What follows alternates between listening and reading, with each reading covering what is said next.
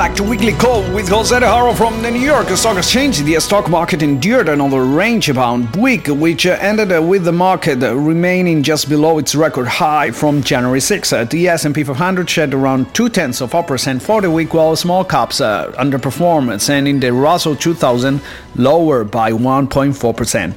Bond and equity markets were closed on Monday for Martin Luther King Jr. Day, while the remainder of the week featured a sideways drift ahead of Friday's inauguration of Donald Trump as the 45th President of the United States.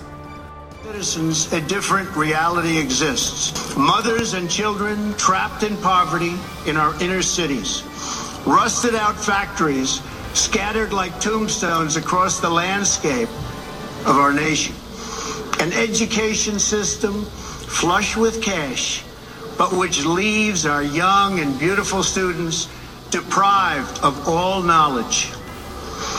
And the crime, and the gangs, and the drugs that have stolen too many lives and robbed our country of so much unrealized potential.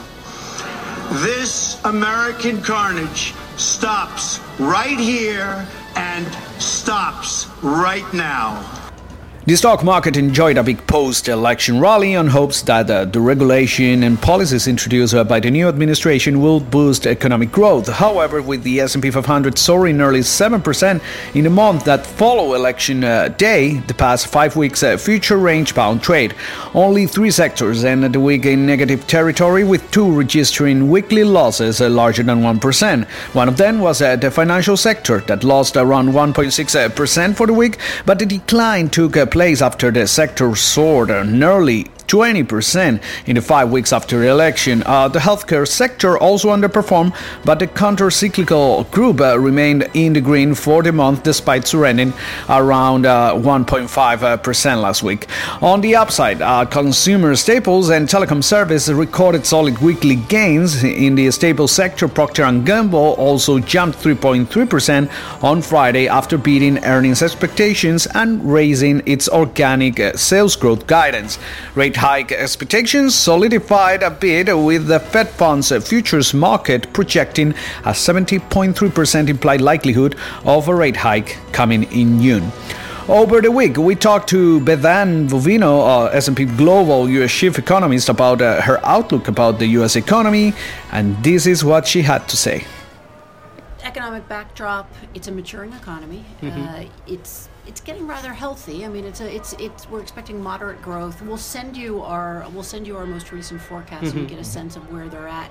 Unfortunately, it's still within the 2% range. We're looking at 2016 is coming in weaker, largely because of the first half of the year, but we are seeing a comeback in the second half. So I think we're looking for maybe 1.6.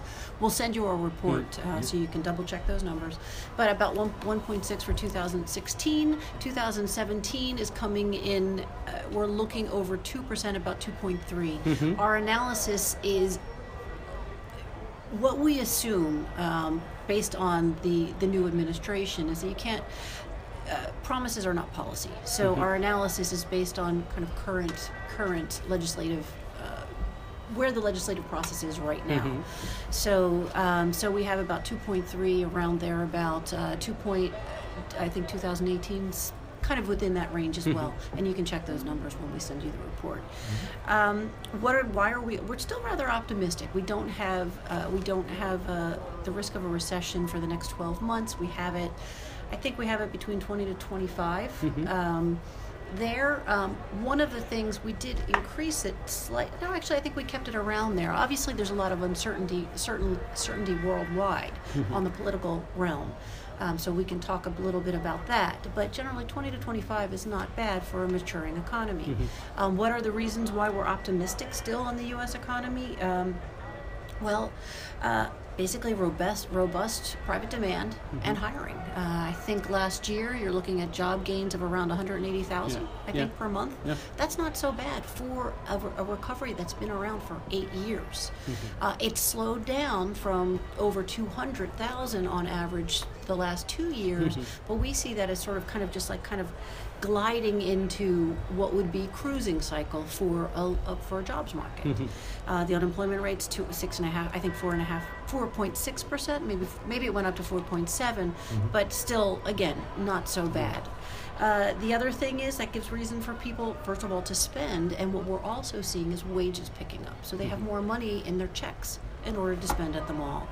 I think we had been expecting since March of last year that the wages would actually, wage gains year over year would come in at near 3%, and that was about right, according to the most recent jobs report. And that's in a strong economy, you'd see something closer to 3.5% or even 4%. But still, it's a lot better than what we were looking at before, where real wages were negative. Another thing that's positive that we would say, housing market continues to remain strong. Indeed, probably what builders are struggling with is basically supply shortages, jobs, not lack of can't find the workers and can't find the readied land in order to build the homes. But the demand in terms of buyer demand is very strong. The other areas that we're looking at, oil prices, looks like they've stabilized.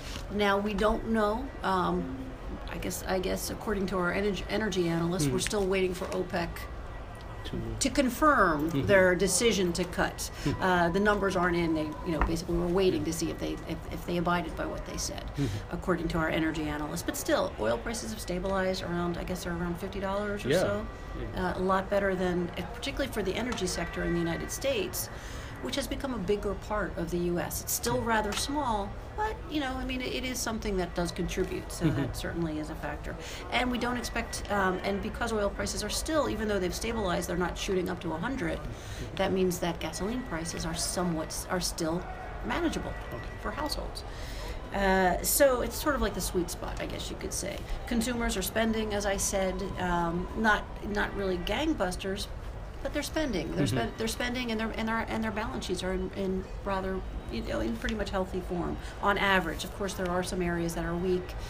We can go into the dynamics of people on the low end and people on the high end, and certainly there are challenges.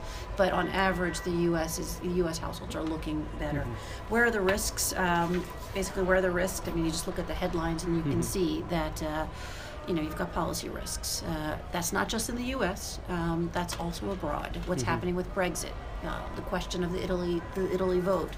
France. The question of what will happen with the EU is certainly on top of people's minds. ISIS, geopolitical risk. What will happen there? And if we want to get back to politics in the U.S. compared to what happens in the world, trade wars are certainly something that is a worry for U.S. growth.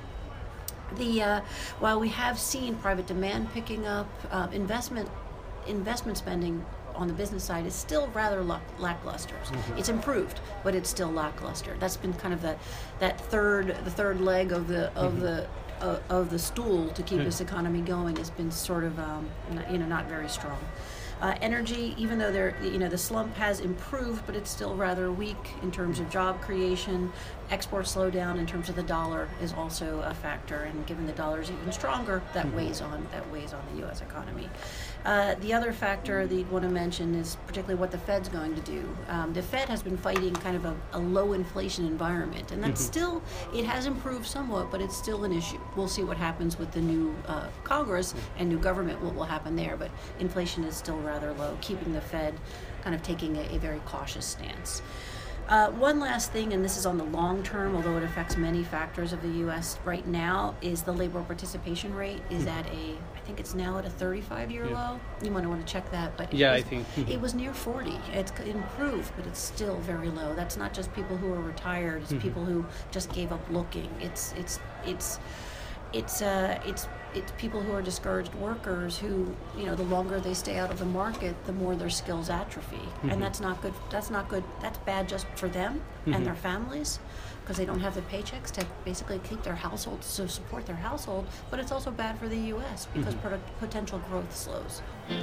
Expectations are high for a flurry of excitement and activity from Washington in the week ahead as President Trump gets to work, but markets probably will not get much in the way of clues on how how quickly the new administration will push the tax and growth policies that have driven both stocks and interest rates higher. Trump is expected to make the repeal of Obamacare a priority. He's also seen moving very quickly on the topics of trade with Mexico, immigration, and regulations in areas like energy. However, it's less likely that there will be much news on the programs markets really care about, most since they also must win through the Congress.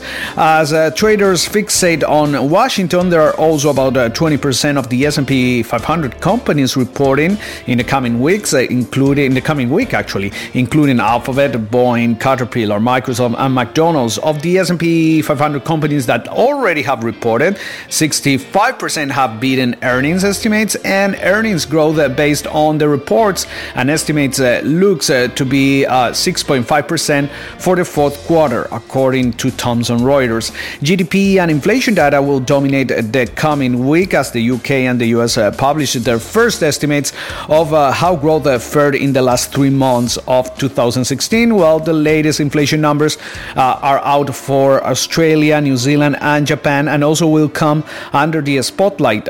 Headlines from Donald Trump's inauguration speech could have an impact on trading on Monday, and there could be some volatility from the UK Supreme Court's ruling on triggering Article 50 on Tuesday.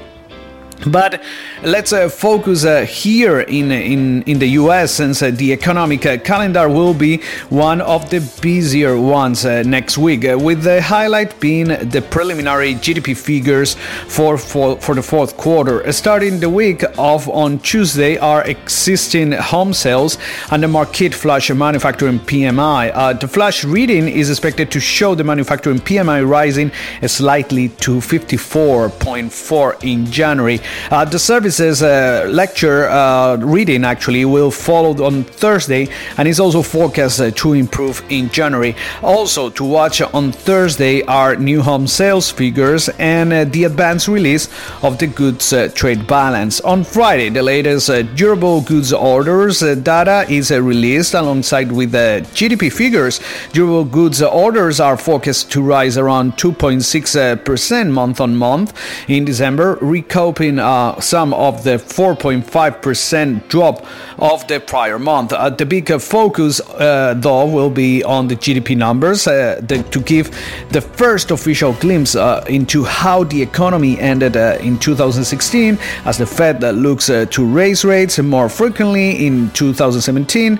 The U.S. economy is forecast to have expanded by an annualized rate of only 2.2% between October and December, which is slower than the previous quarter's 3.5% rate.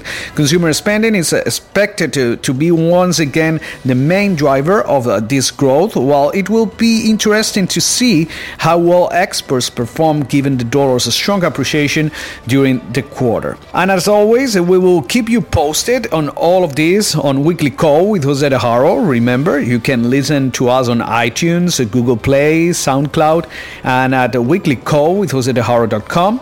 Thanks for sharing some time with us, and have an amazing week.